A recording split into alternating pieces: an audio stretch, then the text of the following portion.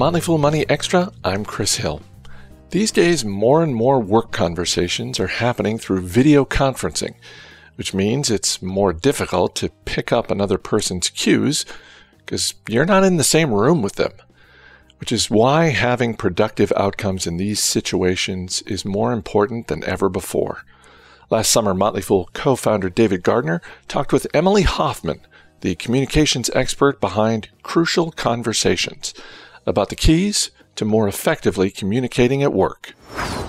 If you want a conversation to go differently than it has before, to go better than it has before, you have one option, which is to change the way you enter that conversation, to change the you that you bring to that conversation.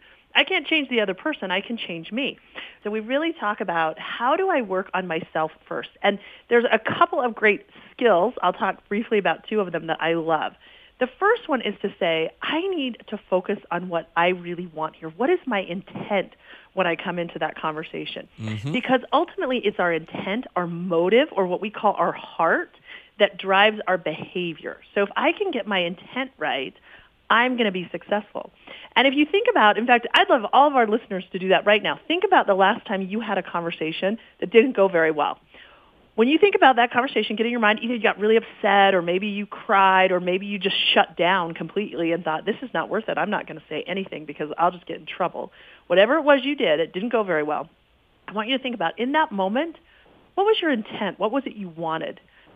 For most of us, if we're honest about it, our intent was to save face, to avoid conflict, to blame someone else, to be right in the conversation. That's pretty much always my intent with my husband, right? Like, I'm going to be right and he's going to be wrong and he's going to apologize to me, right? It's so easy to get those kinds of motives. And instead, what we teach people is to challenge yourself and say, okay, that's maybe what my intent was when it didn't go very well.